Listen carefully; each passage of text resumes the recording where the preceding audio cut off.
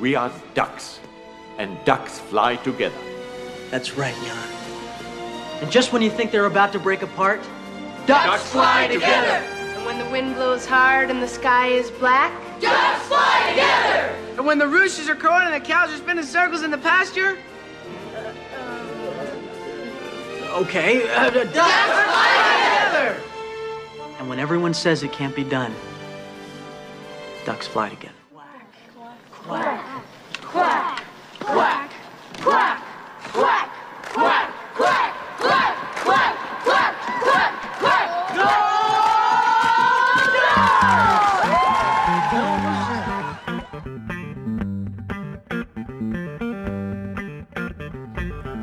All right, welcome back to the Green Mountain Sports Roundup. I am Ernesto Sanchez. I'm here with John Downing. Marty's taking the week off, and we're going to give you a quick roundup of this week in sports.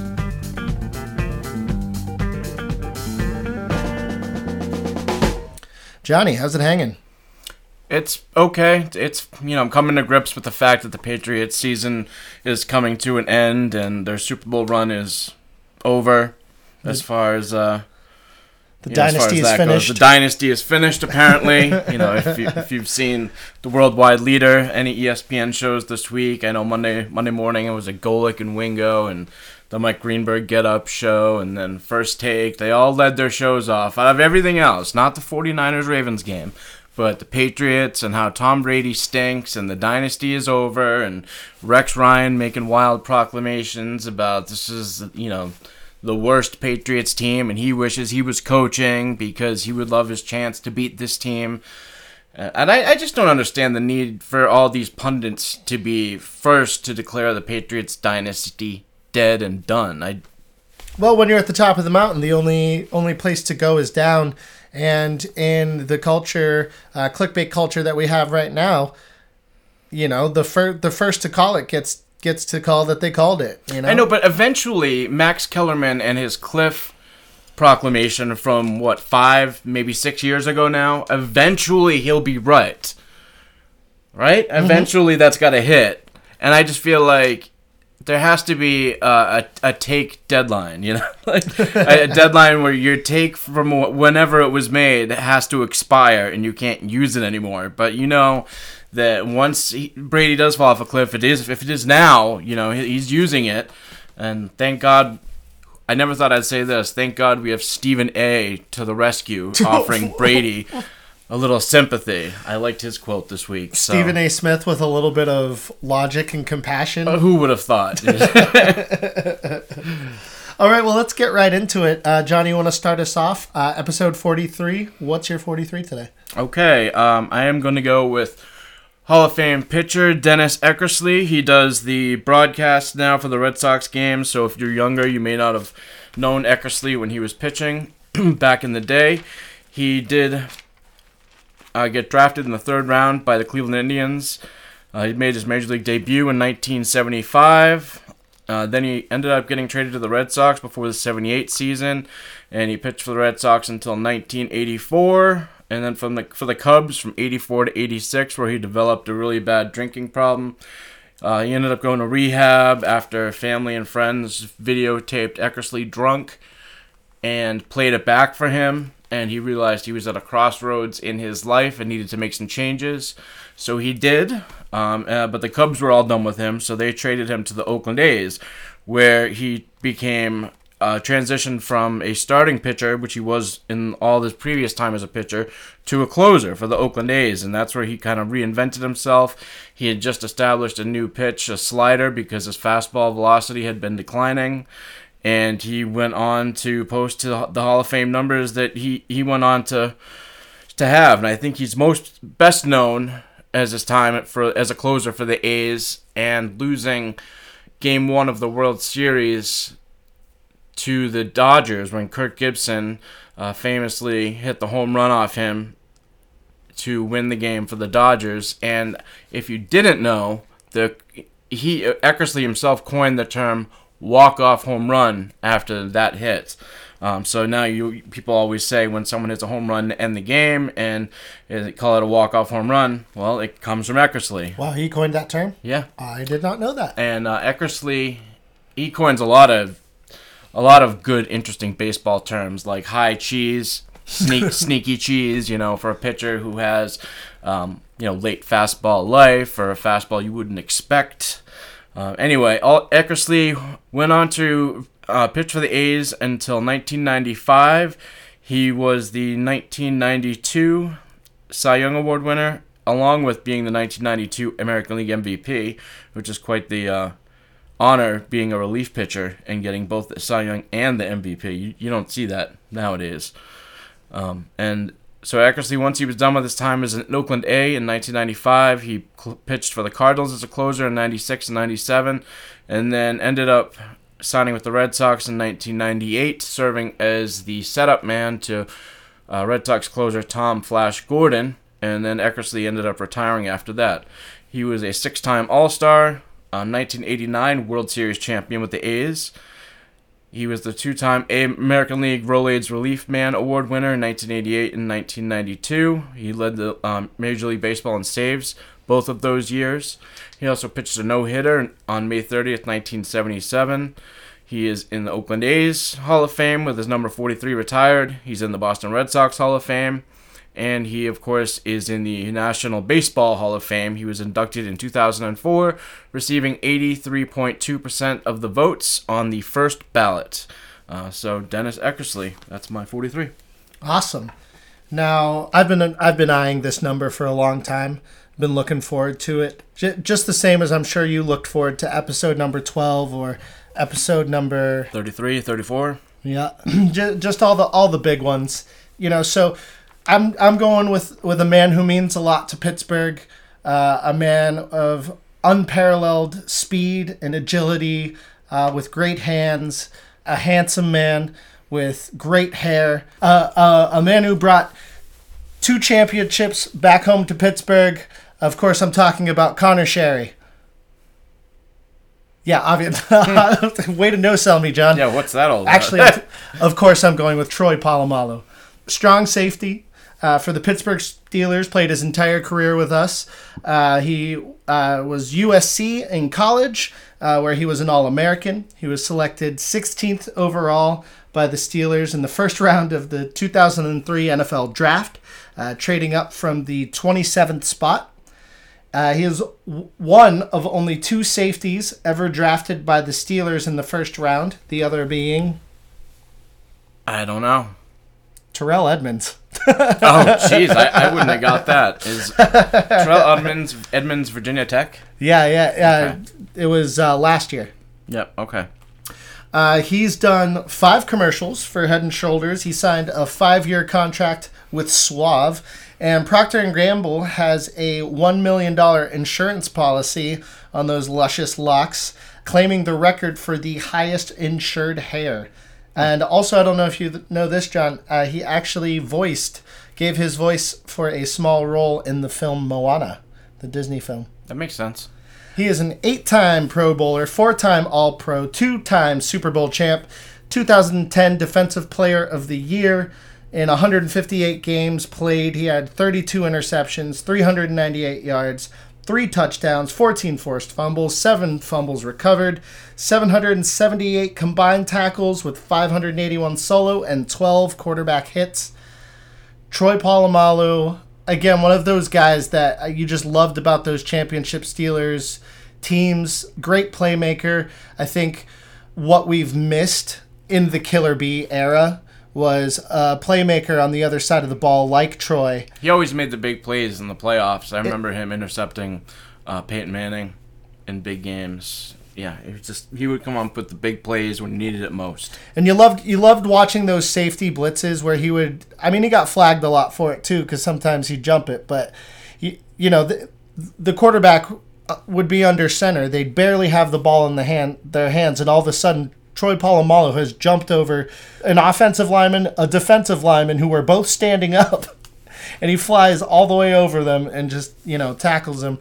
So much fun to watch. You'll never see a player like that again, and they're doing defensive backs in the next NFL 100 greatest players, and I sure hope he makes it on that list. Well, of course he will. He may not. Wait, so what are they doing? They do top 12, right? Yeah, but the defensive backs are being split between corners and safeties. Oh, that's good. So, yeah, he definitely will. I mean, safeties, sure. I mean, Ronnie Lott, Ed Reed. Yeah, absolutely. He'll be there. Okay. Yeah. You heard it here first. Okay, moving right along. Just wanted to mention briefly a little bit of hockey news. I was telling you about it earlier, Johnny. It's kind of like hockey's Me Too movement. So, since the dawn of time, hockey has been one of those sports where the coaches are kind of notoriously mean, play head games, yell and scream, and a very passionate fuck you, not fuck you kind of sport.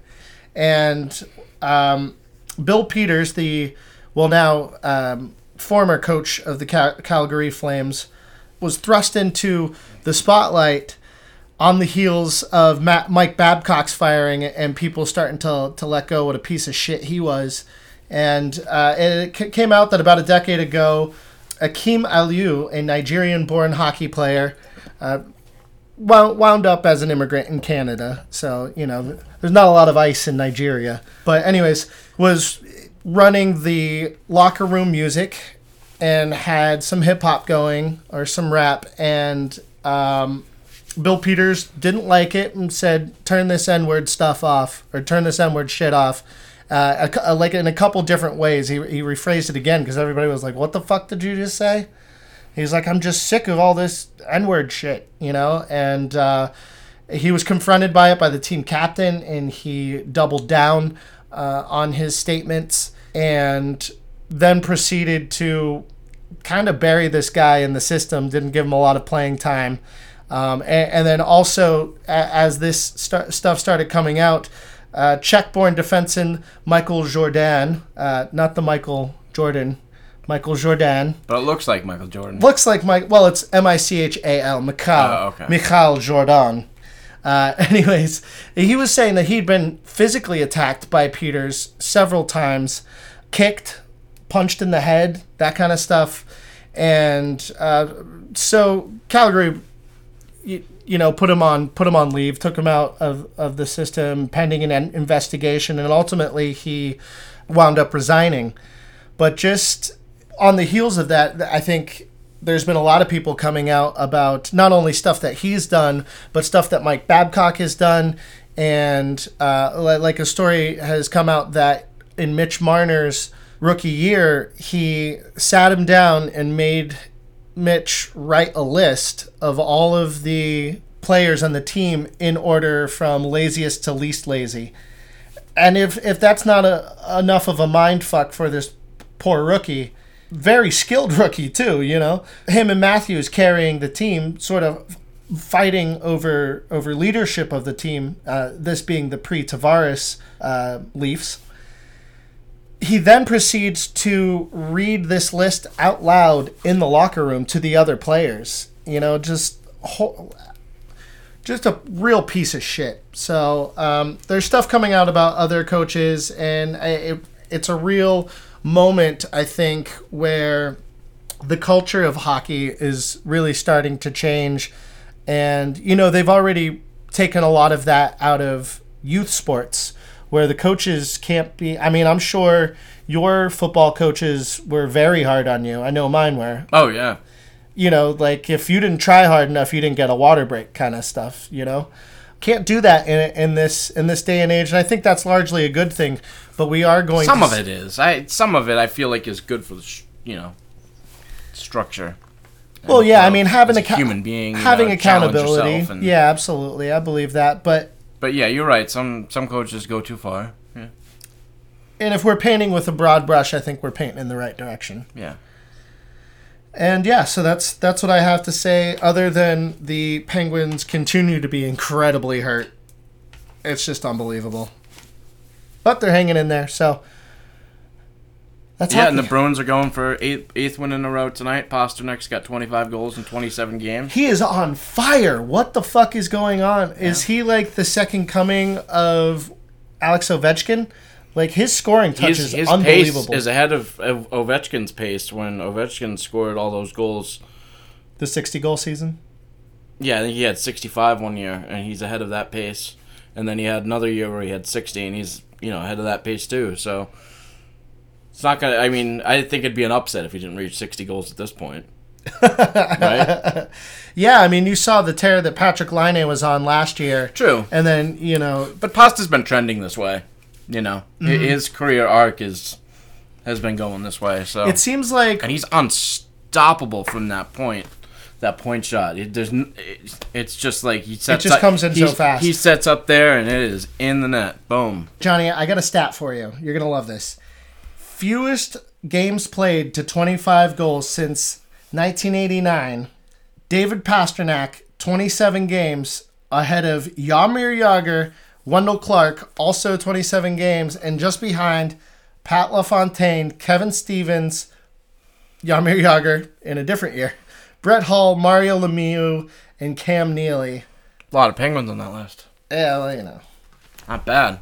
Yeah, in good company. Definitely in good company. I love Cam Neely. One of the things that really have impressed me about Pastrnak, you said he's always trending upward. It's like he's, and I think we talked about this at the beginning of the year, it's like he's upgraded.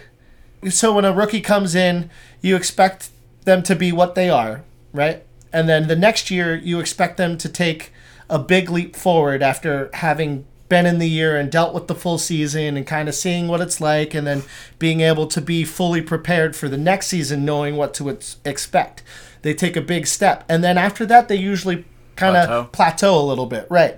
But it seems like each year he's kind of taken another step forward. Building. And I don't know if that's coaching or what, because it seems like there's a couple of players on the team that are doing that. Brad Marchand is another one. Yeah, Marchand's out. Yeah, that keeps trending upwards. But just when you think he reaches his ceiling. I think that part of that goes to the point where Pastrnak hasn't been the same player in the playoffs. He's been, at times, you know, he's been a negative for the Bruins in the big playoff games. And to be known as one of the elite players in the game, you have to show up when it matters most. And at least not be a negative. And so that's why you've seen he added some muscle this year in the offseason. And he's doing all the things necessary to improve his game. And I think that's, you know, if you want to be on a star trajectory, he's on his way. And it speaks volumes about, you know, him as a person, that he keeps getting better. And hopefully this year in the playoffs, he'll keep ascending. The one player on the Bruins who hasn't taken the next step forward that I thought would is McAvoy. So hopefully we'll see that from him eventually next. D is so hard, especially for young guys. I mean, if you look to the league, even 7 or 8 years ago, you hardly ever saw rookie defensemen breaking into the league. They would really keep them down in the minors and develop them, and they would come up when they're, 23, 24. So I think you can expect to see some growing pains from him, and he's also battled some pretty severe injuries.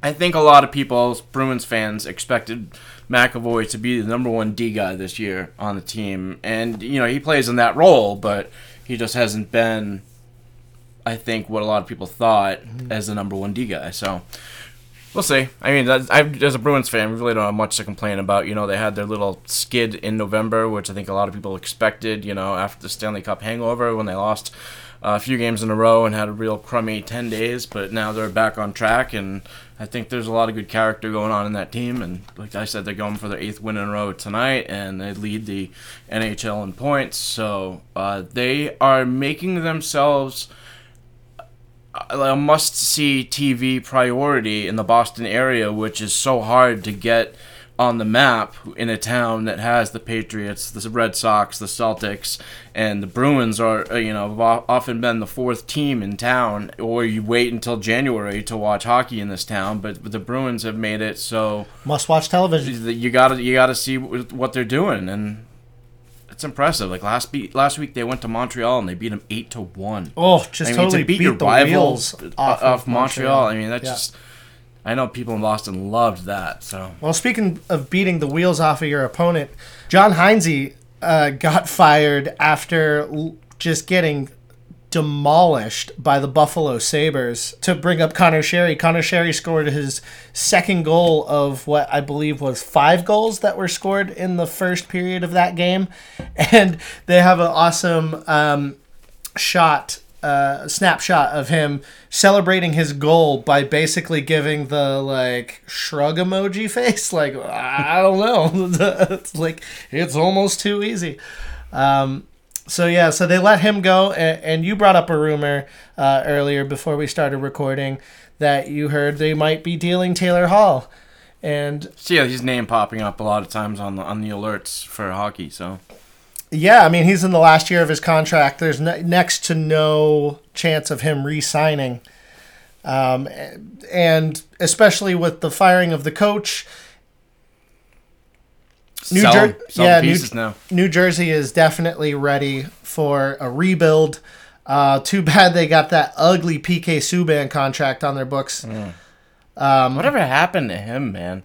Not to go off on a tangent, but, he came into the league with so much personality and charisma, and, and then Montreal signed him a ridiculous contract, gets out from underneath it, goes to Nashville, goes to a Stanley Cup, and then... Well, he started making fun of Sidney Crosby's breath, and the hockey gods just fucking smote him. Okay. But anyways, did you hear that Edmonton would be a possible landing spot for Taylor Hall? That would be crazy because they are the ones who traded him. Yes, but it is a different GM and a different coach now. Right. And we'll see. Man, it'd be interesting to see him paired with McDavid. Oh, God, yeah. Can you imagine? Well, he probably wouldn't be paired with McDavid because he has on the Draisaitl. same team, yeah. Yeah, but can you imagine having Taylor Hall on the second line of that team? If only they could have any goaltending. All right, that's enough hockey for now. Let's get into the week that was. Johnny, on a personal note, both of us had really good weeks for picks. I ended the week with 10. You ended the week with 9 in our league with Marty. That puts me 1 ahead of you. I'm finally solo in first place. I've been steadily gaining over the last couple weeks. And do you think us talking about picks on a weekly basis is kind of tilting us in the same directions? I think it does, but also I don't reference the podcast. I certainly don't listen to it while I'm making my own selections, and I don't remember. So I think we talk about the teams, and I have a good sense of what I think they're going to do. I just hate when I blow the easy picks, man. Like Seattle last night. I mean, I guess it turned out to be a close game. They only won by 7, but Seattle was -2.5 last night. I was mad at myself and I took Minnesota because I'm like, why the hell? The fishy line. It's a fishy line. It's a fishy, sketchy line, and I know from experience that Vegas does not want to give out free Monday, especially on a Monday night. Where Monday night, it's like in the history of gambling, the week goes from Tuesday to Monday. So if you've lost a ton of money, say you've lost $2,000 gambling on Sunday, you've got one more day to make that up on Monday Night Football. One more day, one more game, or you got to pay the bookie on Wednesday. So Monday night is get back night. And Vegas doesn't give out freebies, especially on Monday Night Football. Get back night. So if someone's down $2,000, they're just going to bet $2,000 on the Seahawks -2.5. No, that's a trap. I mean, I know from experience where you'll, instead of owing the bookie $2,000, you owe $4,000. Yeah, but is the line closer if Stephon Diggs doesn't go out or not? Stephon Diggs. Adam Thielen's been out. He's been out. Not just Thielen. Who was the other guy that left? Dalvin Cook. Dalvin Cook. Yeah, but the line was set before he was playing. He played until the third quarter. Right, but they were in the lead at the beginning of the third quarter, would they not? And then, yeah, they did have a halftime lead. And he would have. He was having some good production, so yeah. Oh, he's been a monster all year. Potentially, they could have put another 2 field goals on the board there. Maybe, and you know what, Dalvin Cook, the fumble, the injury play that he went out on. That was the turning point in the game because right after that, the Seattle scores a touchdown, and then they started piling on after that. That play was the turning point in last night's game. Mm-hmm. You know what they say, John? Lines are a lot like punani. If they smell fishy, you should probably just stay away from them. Yeah. No, I agree. But But Seattle, it seems to me like they're involved in a lot of games like that this year. Granted, all their wins have been one score. All their wins have been one-score games. They play in a lot of close games. But like the week before, Seattle was at Philly and they were only favored by 1, and they win and cover barely. And then this week it's 2.5 at home in a tough place to play. Seattle against Minnesota. Kirk Cousins was 0-7 on Monday Night Football. Why would anyone take the Vikings? Right? Why did you take the Vikings? Because 2.5. Right? I'm not going to be that sucker. But I was. Well, we'll dive right into the week that was, and let's flip this on its head. We'll go backwards this time. We'll start from the last game and go backwards, just to mix things up today. All right. And we'll start with a hilarious thing Joe Tessitore said. As the rookie DK Metcalf coughed it up.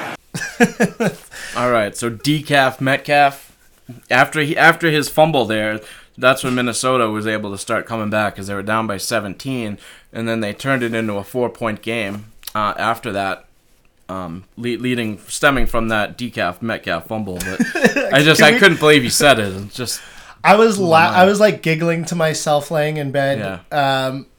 It was funny. And then I get a text from you, and it made me laugh even harder that it was cracking you up. DK Metcalf. That was our last contested pick of the week. Just a quick review. When we recorded the last podcast, the Ravens-Rams game hadn't happened yet, and god damn it, we couldn't have been more wrong about a game. I thought this was going to be another instant classic. Instead, it wasn't. It was a Ravens beatdown. Lamar Jackson wag your dick around party. Yeah. They won 45-6. You had chosen the Rams in that game. And Marty pulled ahead on contested picks in the week, 4-2, inching up to you. The score now sitting at 30-33. So here we are, adding more to the Marty Ernesto side versus the Johnny side. You had Minnesota +3, and of course they lost 30-37. Yep. Okay. Anything to add about that game? No, but I just thought it was a really good game as far as like quality of play on the field. I just thought, the defenses made some unbelievable plays. The athletes on both sides. I love watching Chris Carson run so hard. I love Russell Wilson, such a great playmaker. Rashad Penny's now, he's a nice little addition to the running game for Seattle. They got a good running back duo there, man. That's scary. Yeah, that's it's scary. like thunder and lightning. You got the hammer with Carson and the quick little jukey guy in Rashad Penny. They both have their fumbling issues, but if they can not turn it over, they're really good. Mm-hmm. And then as far as the receivers go, man, Tyler Lockett disappeared in this game. Minnesota did a good job of keeping him shut out for the game, which sucks if you want him in fantasy. I know a lot of people lost their final regular season week matchup because Lockett didn't get any catches yesterday. And I think DK Metcalf. Yep, he was the focal point. Yeah, I think he's playing better than everybody had thought he would after his poor combine performance. I tell you, as a Patriots fan, I'd rather have him than N'Keal Harry right now. Yeah, but Russell Wilson's throwing him the ball. Yeah. So there's that too. But on the Minnesota side, I really like this Minnesota team a lot. The defense is solid. They have a really good safety who's been there for years and knows the game really well. Kind of like a younger Eric Weddle is Harrison Smith, their safety from Notre Dame. He does a great job, and they do a really good job for the most part, usually stopping the run, playing defense, getting after the quarterback. They have a tremendous run game when Dalvin Cook is healthy. Sounds like he should be okay for next week against Detroit. And with Diggs and Thielen and Kyle Rudolph making great touchdown catches. And Rudolph looked great. It's just, once they get Thielen back, hopefully next week, I think they just want to make sure they get him as healthy as possible. I just think that they are such a threat, and I mentioned last week about betting on them as a Super Bowl contender possible because they have really good odds. And then on the ESPN show, Get Up this morning, one of the guys I like, Dan Orlovsky, who knows the game really well, former quarterback in the NFL. He said the same thing, and it made me feel a little clairvoyant. But the only problem is the Vikings always Vikings-ish the game. They always miss, whether it's Cousins, whether it's Blair Walsh missing a winning playoff kick and losing to Seattle 12-10 at home in a freezing game, whether it's the Saints connecting on a Hail Mary in the playoff game to eliminate the Vikings. The Vikings find horrific ways to lose big games, and it just seems like that always happens to them. But if they can overcome that, they have the type of team that could win a Super Bowl. Booger McFarland was talking about it, and he like completely flubbed the line though, and he was talking about the Minneapolis Miracle, how things always go against the Minnesota Vikings, and he brought up the Minneapolis Miracle, and I was like, what? Booger. He's bad. He is so bad. One of these days in the off season, we should come up with a definitive top 10 worst broadcasters in sports. I think that'd be fun. Yeah, that's a good off-season topic. All right. Next, we have our next contested pick, New England at Houston. Houston +3. You had chosen New England here. Man, this was a tough game for Tom.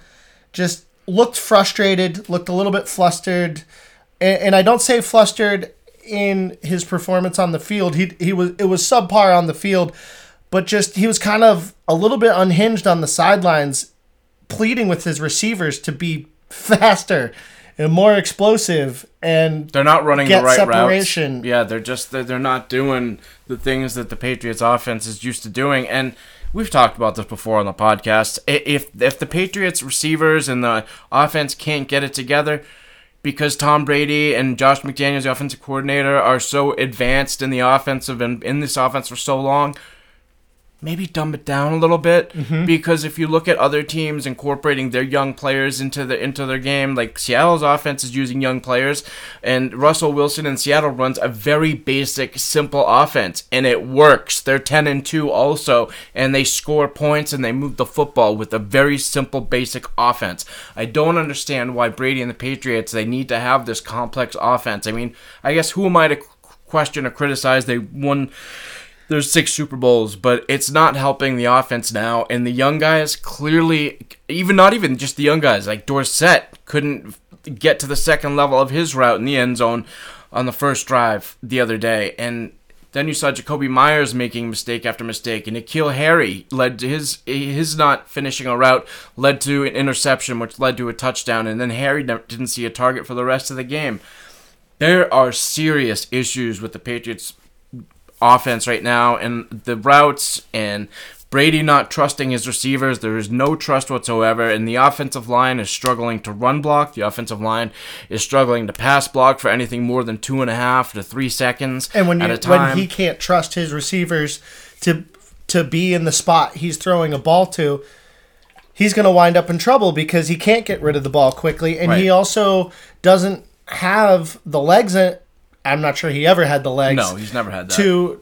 But he doesn't have the legs to be able to it's always make been up a for that. timing offense. Right. It's always been an offense predicated on timing and being in the spot where you need to be. And if the guys aren't in the spot where they're supposed to be, it doesn't work. So if Tom Brady has that internal clock going off in his head saying, I need to throw the ball by 1, 2, 3, now, and the guys aren't where they need to be, and he's having to look somewhere else, and it just throws the whole rhythm and timing of the offense off, and that's what you see right now, and it's been bad all year.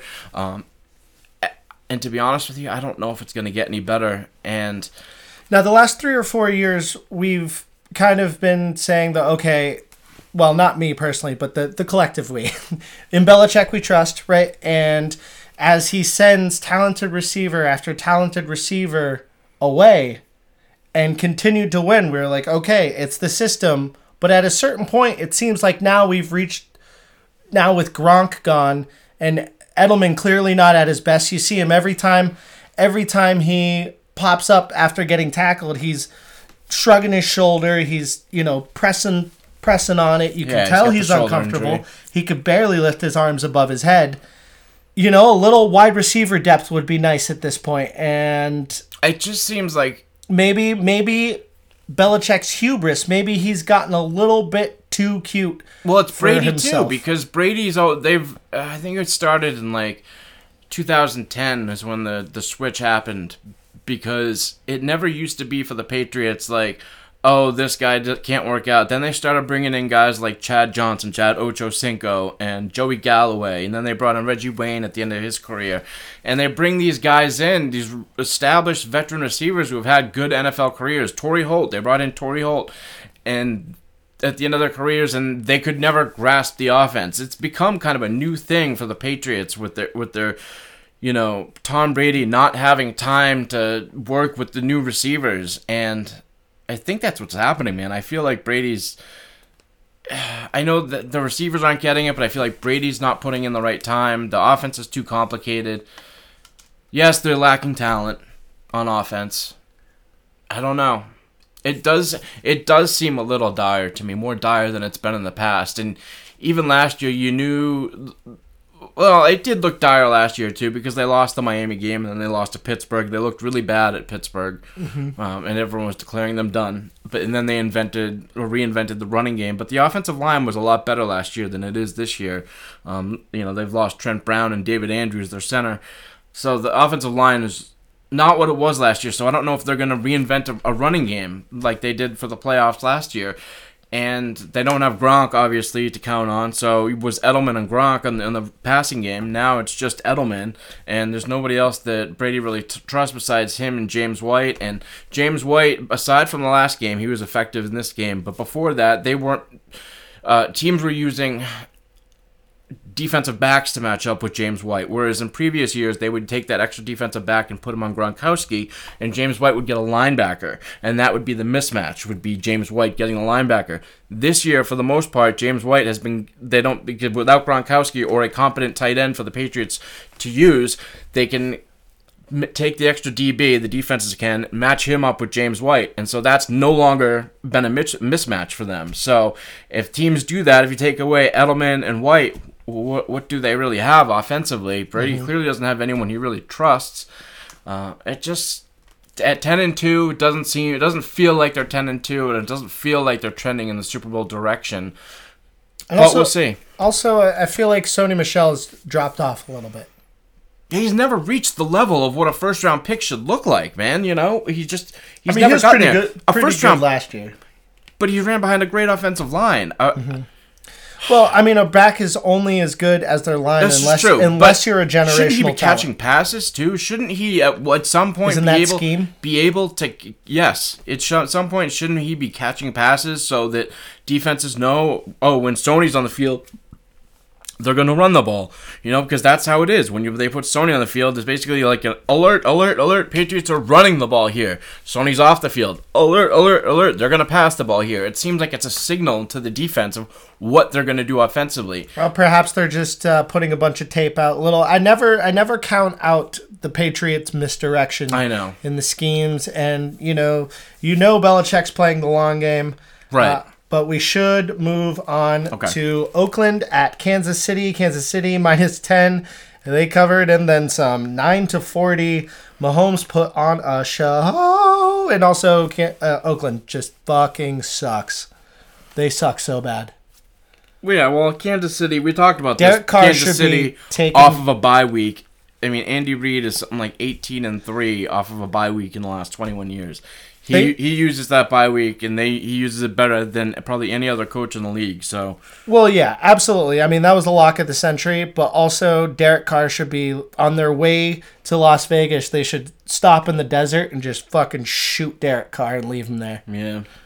Alrighty, next we have Los Angeles Chargers at Denver. Denver +2.5, winning outright 20-23. Kind of a boring game.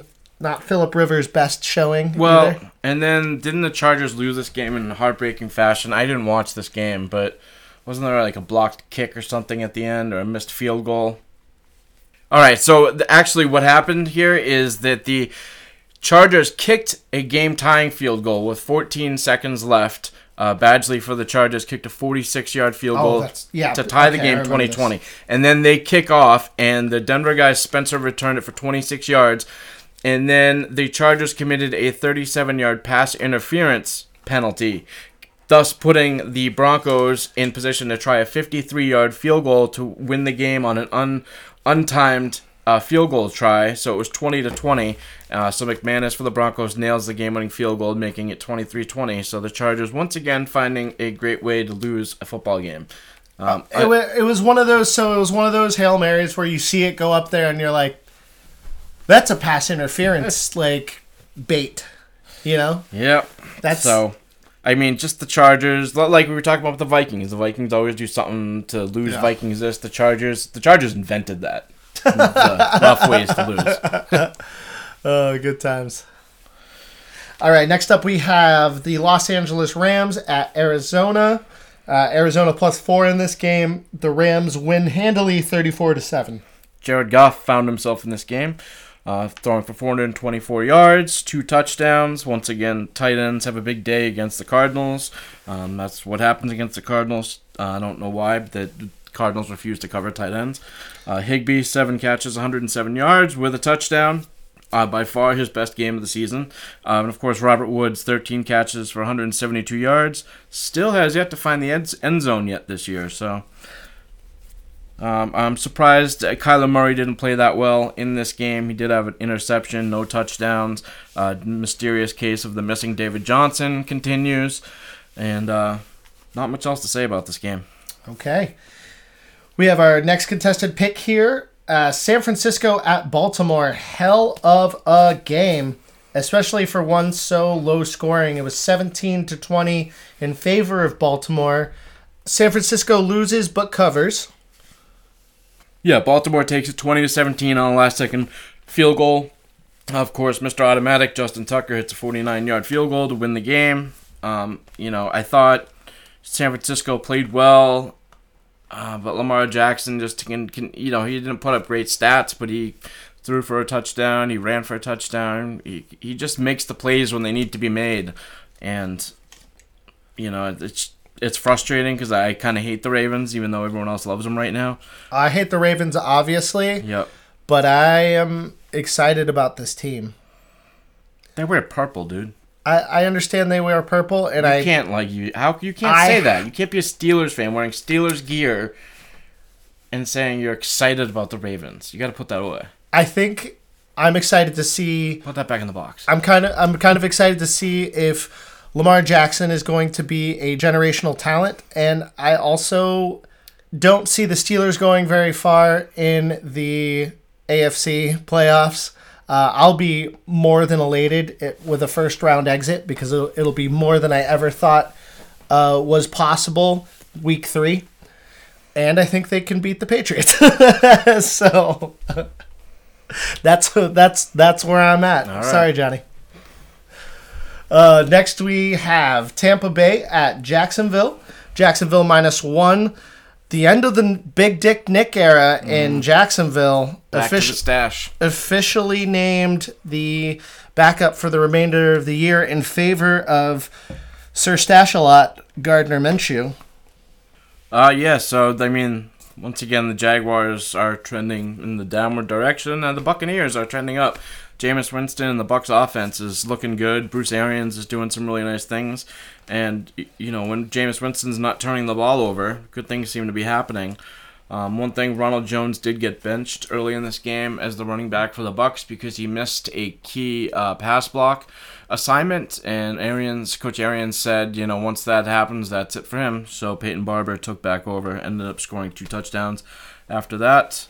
As far as Jacksonville goes, Fournette had another big game, but failed to get in the end zone. He has big end zone issues this year. No running back has had more attempts from inside the 10 or the 5-yard line and failed to get in the end zone. You got to think eventually that will correct itself, but unfortunately the Jags are headed in the opposite direction of where you want to go. Okay. Washington at Carolina. Carolina -10. What in the fuck happened here?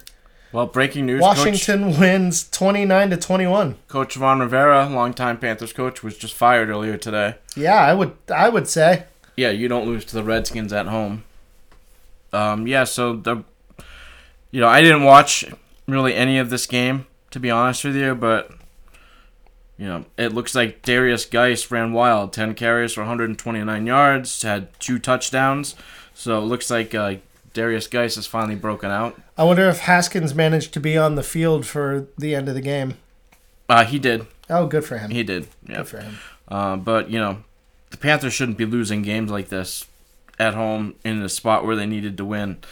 So that's it. So with this win, Washington, and this is just a demonstration of how terrible the NFC East is, that a Redskins team is still not mathematically eliminated from playoff contention. Is that true? That is true. If they went out, Get out. If they went out and all of the other teams lose out, No, really? they're in. That's truth? I believe so. All right, let me take a quick peek here. They are 3 games back with 4 games to go of the Cowboys. Holy cow. The Redskins are 3-9 with a chance to win the division with 4 weeks left. The NFC East is a fucking dumpster fire.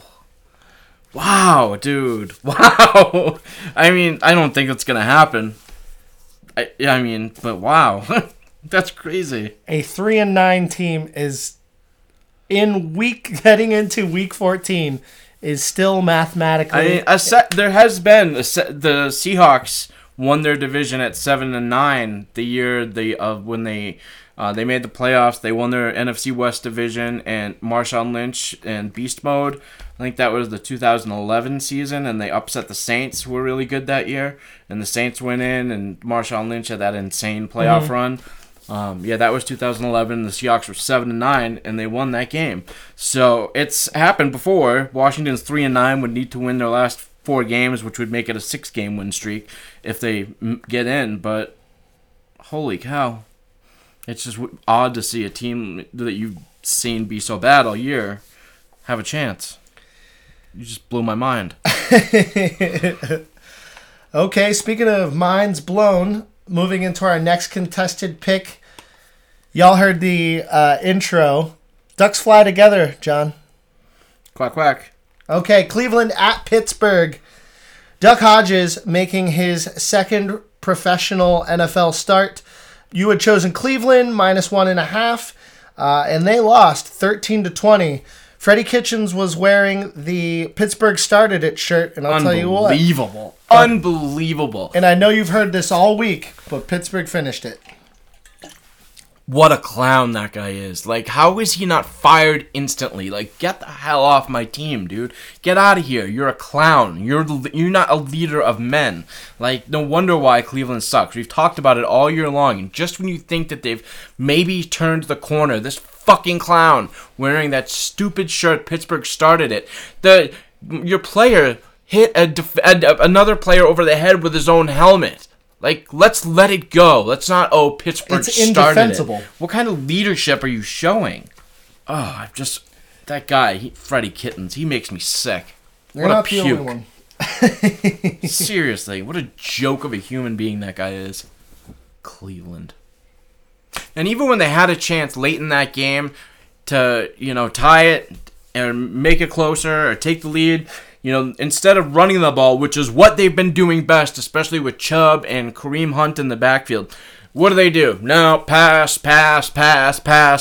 What hasn't been working? They just continue to pass the ball. I mean, hey, at least they're not running 4th and 9 draw plays anymore. But what the hell? You have a running game that's working, and you're like, oh no, let's put it in Baker's hands because that's gone so well all season long. I mean, this guy is the absolute worst. I mean, has there ever been a more unqualified, worse hire for a head coach in the NFL? I mean, I really don't think so. I mean, that team just... Is John Dorsey perhaps on the hot seat here? Should be. Having 2 bust head coaches in a row? You listen to your rookie quarterback tell you who your next hire should be for head coach? That's insane. No. I mean, where's the leadership in that organization? There's none. And I can't believe they sucked me back in. And I picked the Browns in this game, knowing full well it goes against everything I believe in. As far as a human, as far as watching football and being a football fan. Like, the Steelers are what I believe in is football, like overcoming adversity and, putting together a solid season and fighting hard and whatever pieces you have remaining on your team and using them to the maximum of their ability to put together a winning season. It's a great story, and that's what you love about football. On the flip side, Cleveland is the complete opposite of that. They have all this talent on their team, letting it go to waste, making stupid penalties and turnovers and off-the-field bad decisions, and they're just a bunch of jokers with poor leadership wearing stupid t-shirts. And I went against that, and I took the Cleveland Browns this week, only to get what I deserve, which is the Pittsburgh Steelers end up winning this game 20-13. Thankfully, because, that restores your faith in football, right? That's what's right. That's what should have happened. Man, James Washington had a fucking game for himself. He was making plays. That touchdown pass. He's the deep man. That touchdown pass was unbelievable. He's been doing that since OK State. That's his Battle thing. catches. That's what we brought him on for, and that's what he's doing now. He's had a tough couple years. Yeah, hasn't been smooth. Him and Mason had a very tough transitions, but Washington at least is getting there. And Mason, he's not getting anywhere. We talked about him last week, but I think that Hodges has taken Mason's binky James Washington and said, "Hey, buddy, come with me," and they're developing a rapport, which is nice to see. They're going duck hunting every Tuesday, baby. Yep. Wah, wah. So nobody has given Mike Tomlin more rations of shit, certainly on this podcast, than I have. He's gotten a lot of heat over the past few years, and he's made a ton of terrible decisions. He has deserved a lot of that heat. But I will say, I want to read some stuff to you here. Okay. Per Missy Matthews on Twitter, over their last 10 games of 2019, the Steelers rank first in NFL takeaways with 28, first in QB hits with 78, first in passes defended with 65, first in forced fumbles with 17, first in fumble recoveries with 13, second in interceptions with 15, and second in sacks with 38, and tied for third in defensive touchdowns with 3. Mike Tomlin's a defensive-minded coach. Yeah, sticking on what he knows and he's doing it well. If only they could get a little bit of offense, they would be a real threat. And don't forget, Ernesto, we laughed or chuckled about this at the time because we didn't think the Steelers having much of a season was in play at the time. But that game that Juju fumbled the ball to start overtime to lose to Baltimore, they had Baltimore beat. Yeah. Now imagine Juju doesn't fumble the ball and they get 10 more yards to kick the winning field goal and beat them. A win like that looks really, really good on their resume right now. So do you think if they win that game, he's in Coach of the Year conversation? Oh, he's in it. He's in it regardless. I just don't. If they can finish 9-7, they're good.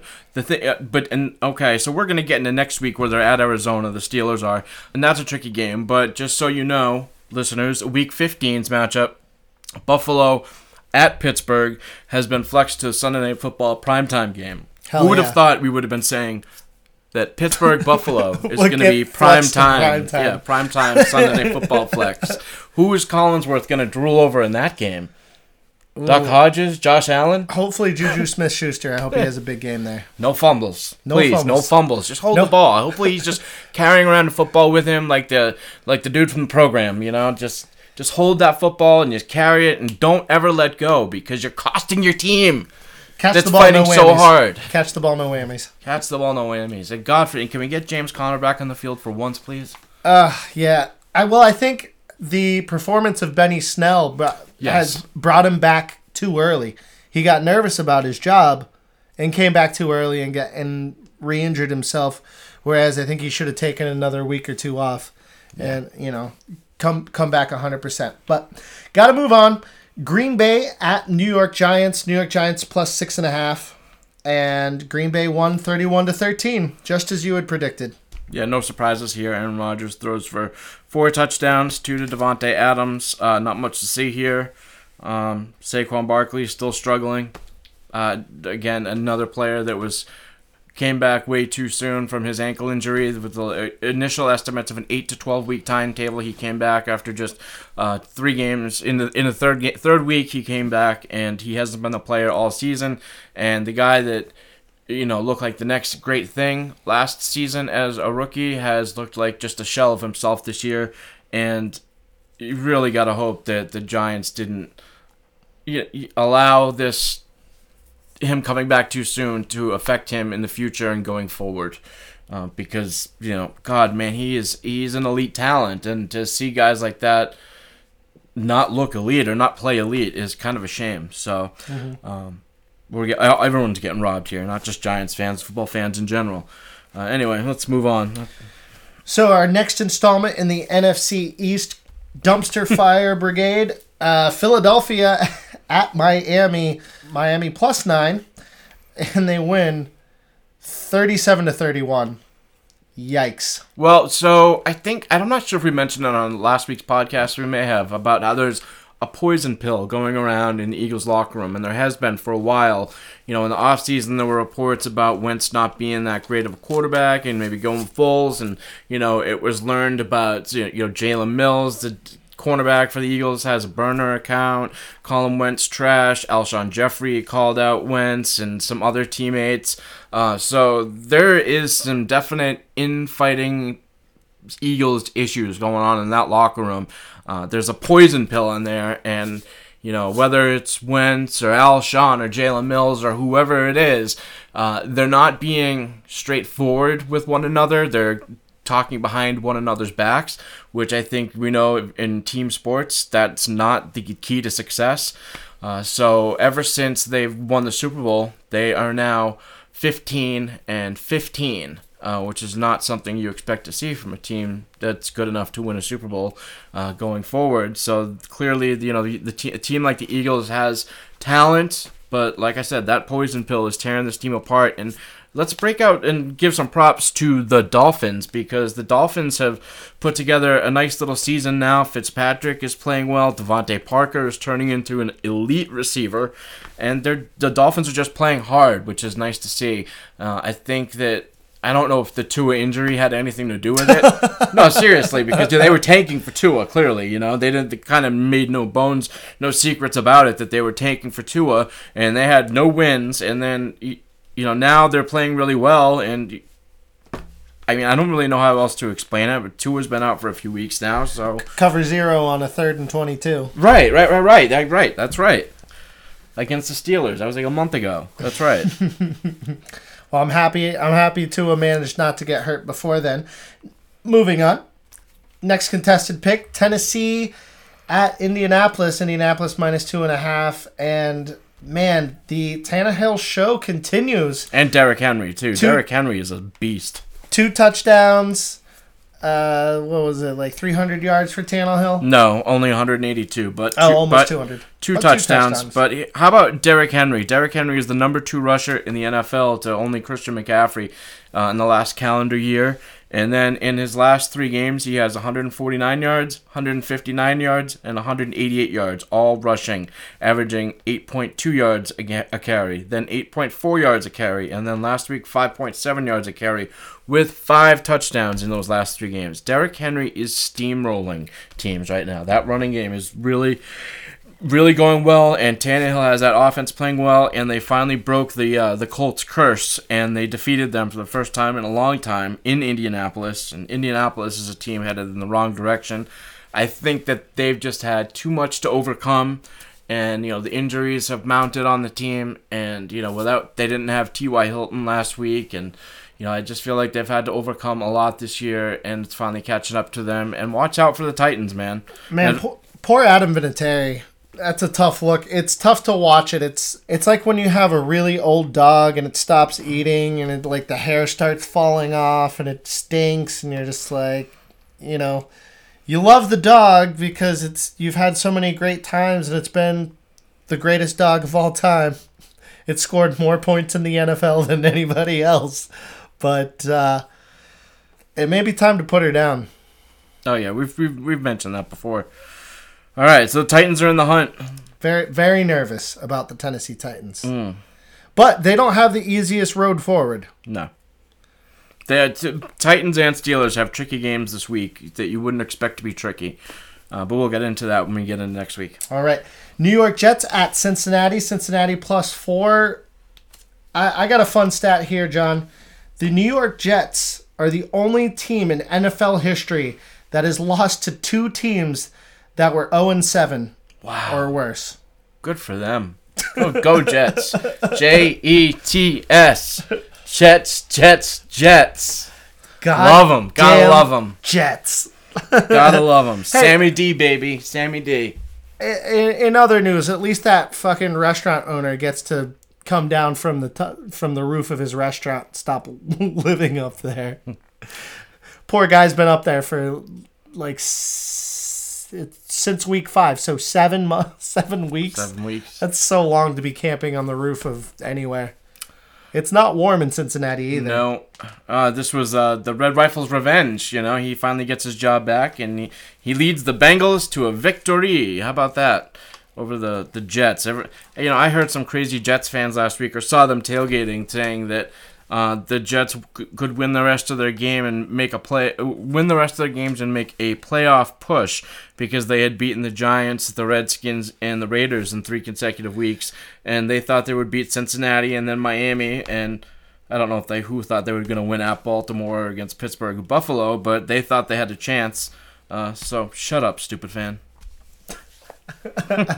You lost to Cincinnati. Hey, a revival of your previous lock. Bengals at home, 1:00. Boom! You just got to have the Red Rifle. That's the key. Okay, now getting into the Thanksgiving Day games. Man, I had a great time with this, mostly because I went 3-0 personally on this day, and I felt like I had a couple ballsy picks on this day, so I was really feeling myself here. So when the day started, I thought David Blau was the quarterback getting his first career start for the Detroit Lions. Now, if any of you who know me well know that my boss, the owner's last name is Blau. And, of course, in Daily Fantasy, I didn't have any Blau on any of my teams because why the hell would I? I just heard of this guy like an hour before. Although he did play for Purdue, I guess, last year and beat Ohio State. Anyway, David Blau starts off the game with 2 touchdown passes, one a 75-yarder to Kenny Golladay, and in only a 3-game slate, that's kind of a slate breaker, so it made me miserable right off the bat. And I'm like, of course, only a Blau can ruin Thanksgiving too, but so be it. It turned out to be a great Thanksgiving after all because I was profitable. I overcame the Blau factor. Blau did not stop me this time. Can't stop me, Blau. That's right. All right. To start off the 3-game slate, though, we'll, I guess, talk about the Chicago game. You had chosen Chicago here. They did cover 24-20. I got lucky here. Like I said, Blau came out firing early. Blau had... he ended up with 280 passing yards, 2 touchdowns, both in the first quarter. Golladay with the big game, 158 yards and a touchdown. Marvin Jones Jr. with a touchdown, but Trubisky and the Bears end up prevailing. Trubisky throws for 338 yards with 3 touchdowns in this game. Anthony Miller had a huge game, 13 targets, 9 catches for 140 yards. And, of course, Allen Robinson continued playing well, 86 yards and a touchdown. And David Montgomery had a really nice game at running back for the Bears. Unfortunately, I think for the Bears, it's going to be too little, too late for them. Next, we had Buffalo at Dallas. Wow. Sorry, Marty. I wondered about Buffalo coming into this game, and I have all year because we need to talk about this. They're Buffalo's wins. Okay, you ready? The Jets, the Giants, Cincinnati, Tennessee. Okay, that's a good one. There's one. Miami, Washington, Miami, Denver. Okay, so they had 8 wins coming into this game, and you would classify how many of those as good wins? 1.5. Who's the half? Denver. Maybe Denver. Okay, but even Denver is not a good team. Okay, but Tennessee, that's a good win. So how good really is Buffalo? I was wondering, and I just thought Dallas would bounce back at home, but clearly there's poison in their locker room too because they are way too talented to be losing games like this at home on Thanksgiving. And I think the Bills are better than we thought. How good? We'll find out this week because they host Baltimore and the Ravens this week. So we're going to find out pretty quickly how good the Bills really are and just how bad the Cowboys are. I have a feeling that the Cowboys' problems run really, really deep, and maybe they are. So they're a really talented team, but I don't think they're a good team. They're poorly coached, and they're losing to bad teams. Yeah. I mean, And we don't know about the Bills. The Bills, like I said, won against good teams. The Bills have played this ridiculously easy schedule, and they've played well, and they've won their games, and that's saying something. But we don't really know how good they are. Mm-hmm. So, but we're gonna find out. We're gonna get our answer here soon. Next, we have our final contested pick of the week: New Orleans at Atlanta. You had chosen Atlanta +7. New Orleans wins 26-18. Yeah, this game was a blowout until Young Ho Koo had 3 consecutive onside kicks to finish the game. Have you ever seen anything like that in your entire life? No, especially not the way onside kicks are these days. So, yeah, the Falcons end up putting together, a nice string at the end of the game to make it a respectable score, but the Saints really dominated here and should be giving credit for a dominant win. I think Taysom Hill had a kind of a coming out party as Mr. What's the word I'm looking for? The Swiss Army knife. He's the Swiss Army knife as the Saints. He throws it, he runs it, he catches it, he plays special teams, he does it all. He had 2 touchdowns. I tried to get him a third, but it didn't quite happen. The one thing I do wonder about is Alvin Kamara. The Kamara hasn't been he hasn't had the season that he had the last couple years, so I'm wondering if he's going to get going at some point. I've been waiting for him to get going because, pass-catching running backs have always done well against Atlanta under Dan Quinn, going back to James White and the Patriots Super Bowl. Pass-catching running backs against Atlanta, it's just like an automatic thing. And for Kamara to not have his breakout game in this one makes me wonder if he's going to get it right at all this year. Not much else for this game. Matt Ryan ended up putting up respectable numbers. I think a lot of that was garbage time. Julio Jones sat this game out with an injury, and that's about it. The week that was. So just a quick recap on contested picks. Marty and I nipping at your heels now, John. We went 4 for 2 this week. It's now 34-35. Uh-oh. So I'll be picking for Marty again this week in the week that is to come. 64 picks left in the season, so we have 4 more weeks times 16 games a week, so that's 64 more picks for us to make. It kind of makes it seem like we have quite a lot of picks left, but, I guess it's a little less than a quarter of the season. I think we've got like 23% of the way to go. It's sure to be fun, and I love the way they've done these things where they are ending the season with divisional games. Certainly. And now I'm also hoping that Baltimore continues to kick ass so that their final game against the Steelers doesn't mean shit for them and they sit Lamar Jackson. Well, the Steelers can beat Lamar Jackson. You can do it. You almost did it before. You had him beat. You can do it. You can do it. You can do it. You can do it. You need to show the rest of the league how it's going to be done. You need to lay out the formula. Okay, well. We'll get there when we get there. That's week 17. Starting out Thursday night, we have Dallas at Chicago. Chicago is +3 home dogs. Johnny, what do you think? Battle of the underachieving teams. 6-6 against 6-6. This line seems fishy. You've heard me say that before, but I'm going to go Dallas -3. Okay. Next, we have Carolina at Atlanta. Atlanta -3.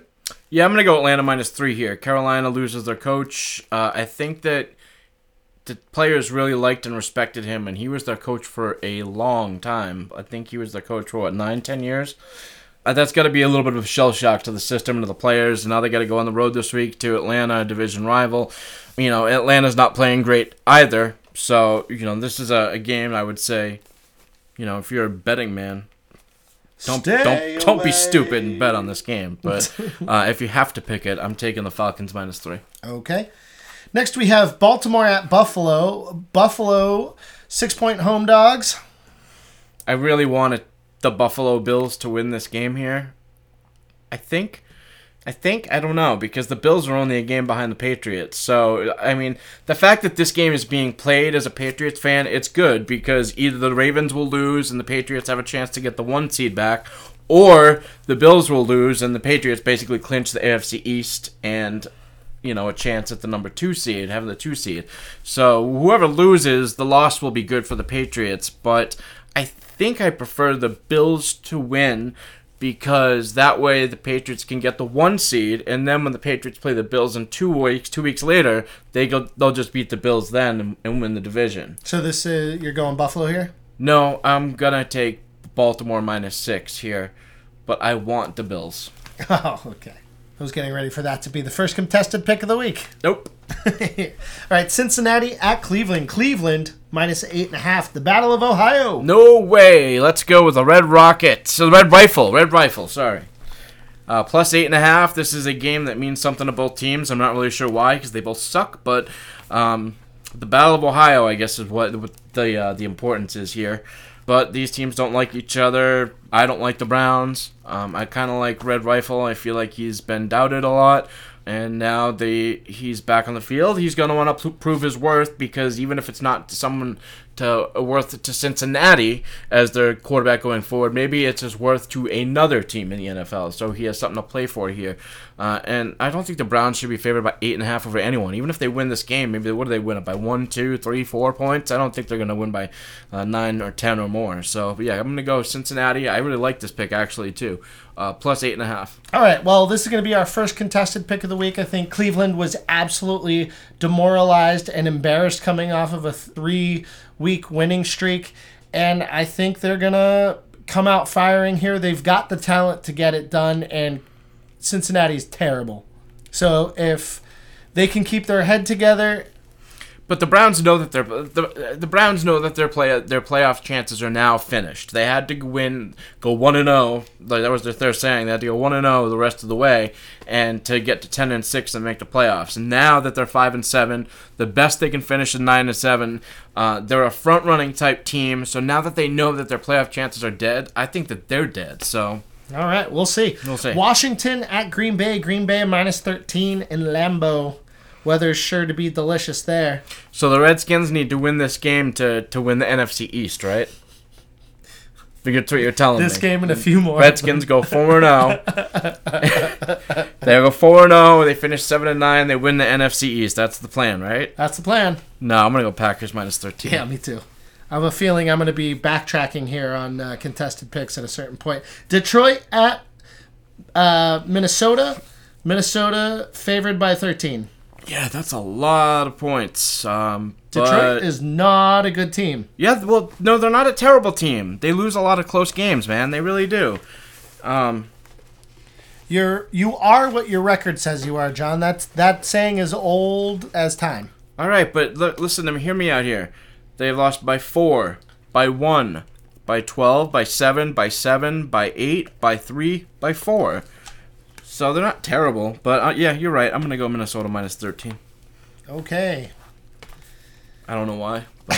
Next we have San Francisco at New Orleans. New Orleans -2.5. Okay, San Francisco's doing a lot of traveling east and playing in some 1 o'clock games, and I think last week at Baltimore was no big deal, playing a 1 o'clock game back east, but I feel like this week having to come back east again and playing another 1 o'clock game against another tough team. Did they go home? Who's physical. I don't know the answer to that, but usually I would say yes. It's a week. It's not like it was 5 days later, Yeah.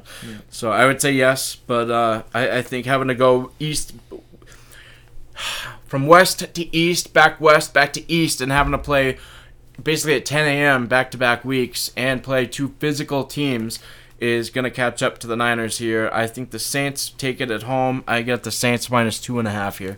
Okay, I'm going to pick the San Francisco 49ers here on a bounce-back game. They got their pride hurt last week, and they're going to be looking for revenge. Okay. Next we have Miami at the New York Jets. Can the Jets hold up? Can they cover 5.5 points? No, they can't. I'm going with the Fitz magic to continue, and I'm going to go with the Dolphins +5.5 here. Jets may win, but the Dolphins are playing hard, and I like it. I like this pick a lot. In fact, maybe you parlay the Bengals and the Dolphins. Ooh. Whoa, baby. We call it John's Turd Parlay. I know, it's like, who's betting on the Bengals and the Dolphins? If it do it this week, you'll win money, I promise.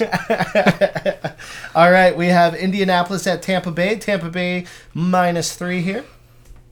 Are we finally giving up on the Colts now? Are we done with the Colts? Why is Tampa Bay -3? I thought the Colts have been everyone's kind of darling favorite team here. I guess the injuries have caught up. And they keep losing. And Tampa Bay is a team on the rise, I feel like. I feel like they're the trending team, upward. They're rallying, and I'm going Tampa -3 here. Okay. I like it. All right, next we have Denver at Houston. Houston favored by 9. Yeah, I'm going to go Denver. Denver +9 here. This is a case of Houston just won their Super Bowl, beating New England for the first time in 9 tries. The former Patriots assistant coach beats Bill Belichick for the first time. Basically, the Texans won their big Super Bowl in Sunday Night Football, and it's a letdown week. Yeah, will the Texans win? Yes, but I like the Broncos to cover the +9. The line aside, do you think Denver has a chance of winning this game? Yes, because the Texans are stupid. Even at the beginning of that Patriots game, they were committing bad penalty after bad penalty, trying to help the Patriots, and they just make a lot of stupid mistakes for a team that should be better. And I think that just goes back to coaching, and we've seen how coaching and mismanaged players can hurt teams. With watch the Cowboys, we watch the Eagles, so we watch how it can affect a team. I think the Broncos do have a chance. If I were to rank my crazy picks this week, I would rank them probably Bengals 1, Dolphins 2, Broncos 3 in that order. But hey, I like them all. Okay. Kansas City at New England. New England only favored by 3 here. Okay, I'm gonna take the Patriots -3 because I came up with the thinking that you've over the last 20 years you've made money and been profitable and been it's been like a Patriots mutual fund if you bet on the Patriots on a weekly basis. So it just seems like, to me, it's been the thing to do. It's the trend to play. It's a bounce back spot. But I honestly like the Chiefs here. If we're speaking honestly, I like the Chiefs here to win this game. All right, so but my pick is Patriots -3. Okay, I'm contesting it. I just see a lot of the same problems that cropped up against Houston cropping up in this game against Kansas City. The lack of offense, offensive issues for the Patriots. The Chiefs' defense has gotten better. Mobile quarterback who can spread the ball around the field and utilize throwing to the running backs and the tight ends, which is what the Houston did very well, throwing to Duke Johnson and the tight ends because the Patriots linebackers are slow, so they struggle to cover the tight ends and running backs. Mahomes can take advantage of that. Andy Reid will take advantage of that. So I think all of the good football in this game is going to be played on the New England defensive side. It's going to be the high-powered Kansas City offense against the high-powered New England defense, and then the struggling New England offense against the poorest Kansas City defense. So, but the Kansas City defense is getting better. Chris Jones is looking not quite Aaron Donald-ish, but he's looking almost like Aaron Donald type as far as good players on the defensive line. And I think the Patriots' offensive line is going to struggle to contain him. And if you get Brady sped up, then that's cause for concern. So, yes, I'll take Patriots -3 and stick to my word, my mutual fund program here. We're betting on the Patriots, but I like the Chiefs. All right. Next we have the LA Chargers at Jacksonville Jaguars. The return of the mustache, getting 3 points here. I don't like this game. Gives me stresses me out. It's like, who's gonna find the way to lose this game? I'll go Rivers and the Chargers -3 here. I don't feel good about it. Okay. Next we have Tennessee, the Tannehill Titans at Oakland, just caught in quicksand spiral. Yeah, why? Oakland +3. Titans are -3 here. I love that, but it scares the hell out of me. Right? The Titans they're steamrolling teams, and the Raiders are on the downward trend here. This should be the bet your house game, right? It's not. It's scary. This game scares me, and the next one scares me. I mean, these seem like the two obvious picks of the week. The Titans and the Steelers.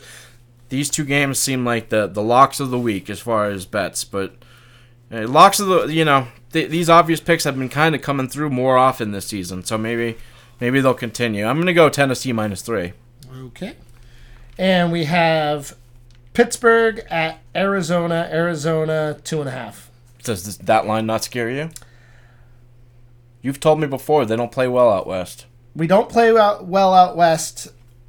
I would love to see what our defense does against a rookie quarterback. Yeah, it should be ugly. It should be Steelers by like 5 in this game. So, I'm going to go Steelers here too. I'm going to go Steelers -2.5. But well, I certainly can't contest that.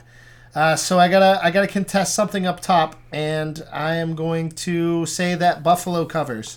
Okay. Buffalo covers +6. All right. Moving on, Seattle at the Los Angeles Rams. The Rams only getting 1 point here. Yeah, call me a foolish man because I'm going to keep betting it against the Seahawks, and it's going to cost me, until the season's over. Okay. I'm going to go Rams +1 here because I don't understand this line. Shouldn't Seattle be favored by 4 or 5 in this game, or maybe at least 3? No? Yeah. Yes, right. They should. Yes, exactly. Right. I don't feel like nobody's going to give me free money. You have to work for your money, but maybe Seattle just is the free money team this year. Okay, well, I'm going to take the free money and contest it. Take it. Take that free money. Final game of the week here. Boo, what an ugly-ass game. New York Giants at Philadelphia. The NFC East dumpster fire extravaganza continues. You know where I'm going here. Philadelphia -8.5. Okay, if you're following my picks this week, you'll know that I am going with the uglies this week. I am taking the Giants +8.5 against the dysfunctional Eagles team.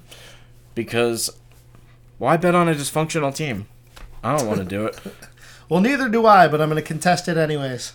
I mean, and these two teams freaking hate each other. That's why they're on Monday Night Football, because these teams have a history, rivalry that goes back 50 years of hatred here. No matter what their records are, these two teams absolutely hate each other. So just to beat the other one is a big statement here, and I feel like the Eagles aren't equipped to beat anyone by 8.5. We just saw what happened to the Dolphins. So yeah, I'm going Giants +8.5. And so if we're ranking my crazy picks this week, I'm going to go Bengals +8.5, 1. I'm going to go Giants +8.5 as my number 2.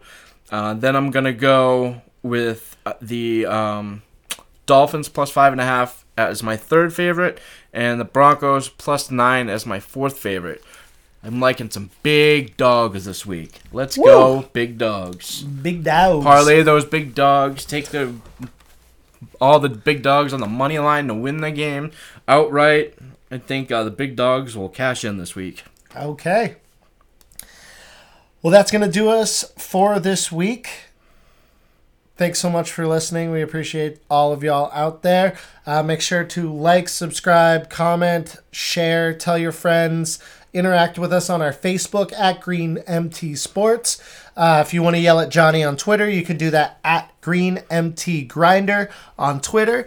And you can get us on Instagram too. We try and put up funny stuff and start arguments and have a good time. If you have anything that you'd like to hear us talk about, or if you have questions that you want to hear us answer on the show, hit us up on any of the platforms, and we'll be happy to do that. All right, Johnny, have a good week. All right, man. Yeah, have a good week. We'll talk to you next week. Okay, we'll see you later.